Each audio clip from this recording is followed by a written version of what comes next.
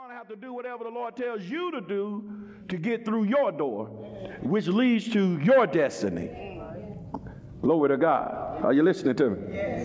And then it says here, I feel a good anointing in here today. Amen. It says here, and to the angel of the church in Philadelphia. Now, when you see that word angel, it's not necessarily talking about an angel with wings, VV. Amen. When you look in the Greek, that word angel means messenger. And it also talks about it meaning a pastor. So he was speaking to the overseer of those churches. So notice that whenever the Lord starts talking about correcting something in the church, he's going to speak to the messenger of that church first. See, he's not going to come to the congregation and the people in the congregation to try to, and then the people in the congregation try to tell that man of God or woman of God what to do about the church. Right. Amen. Not that none of that goes on in here. I'm just saying, church around the street, around the corner, Because sometimes people don't realize that they think that they know better because they only see it from their little narrow view. Right. And they don't understand leadership is responsibility. And that when we make decisions, it's not based on how it's going to make you feel. It's going to be based on how it makes everybody feel. But it's good teaching today. Yes, sir. Amen. Then it says here, these things saith he that is holy, he that is true, he that hath the key of David, he that opened it and no man shut it. Glory to God. And shut it and no man opened it. I like that. See, there are certain doors God will open and there are certain doors God will close. And we got to start crying about the ones God closed. There's some folks God will shut out of your life while you're crying over them. Because he said they can't go through the door with you.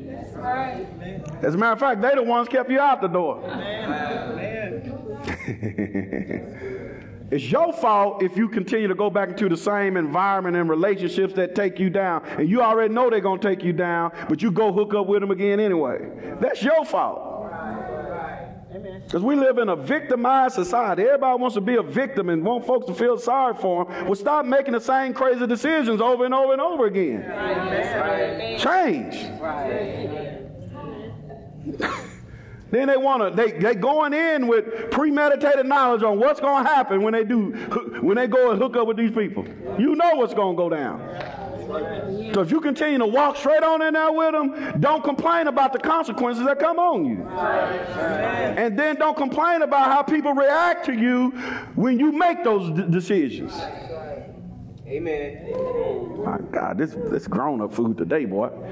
Because I'm trying to get you through the door, Sister Keisha. Someone say hallelujah. Hallelujah. Woo, this is going to get good today. Someone say get through the door. Get through the door. Get me around somebody that's going to challenge me.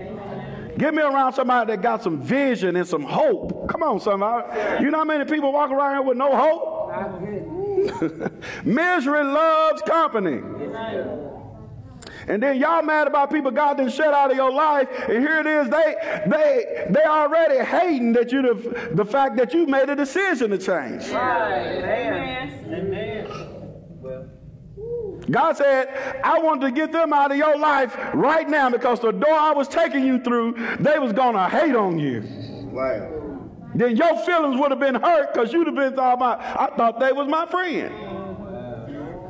So God got them out of your life to keep you from being disappointed in their loyalty towards you. Boy, that's good preaching, boy. But guess what? When you go through the other door, he's going to have some other people waiting on you to help you get to your purpose and your destiny. This is good preaching, man. Look at this. Then it says here, I know thy works. Behold, I have set before thee an open door, and no man can shut it. For thou hast a little strength and hast kept my word and not denied my name. Someone said an open door. I want you to write the word door down, just because a lot of people thinking about the door hanging on their front porch.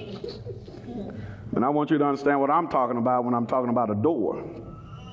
A door is a means of access or participation. Someone say a means of access or participation. And I like this.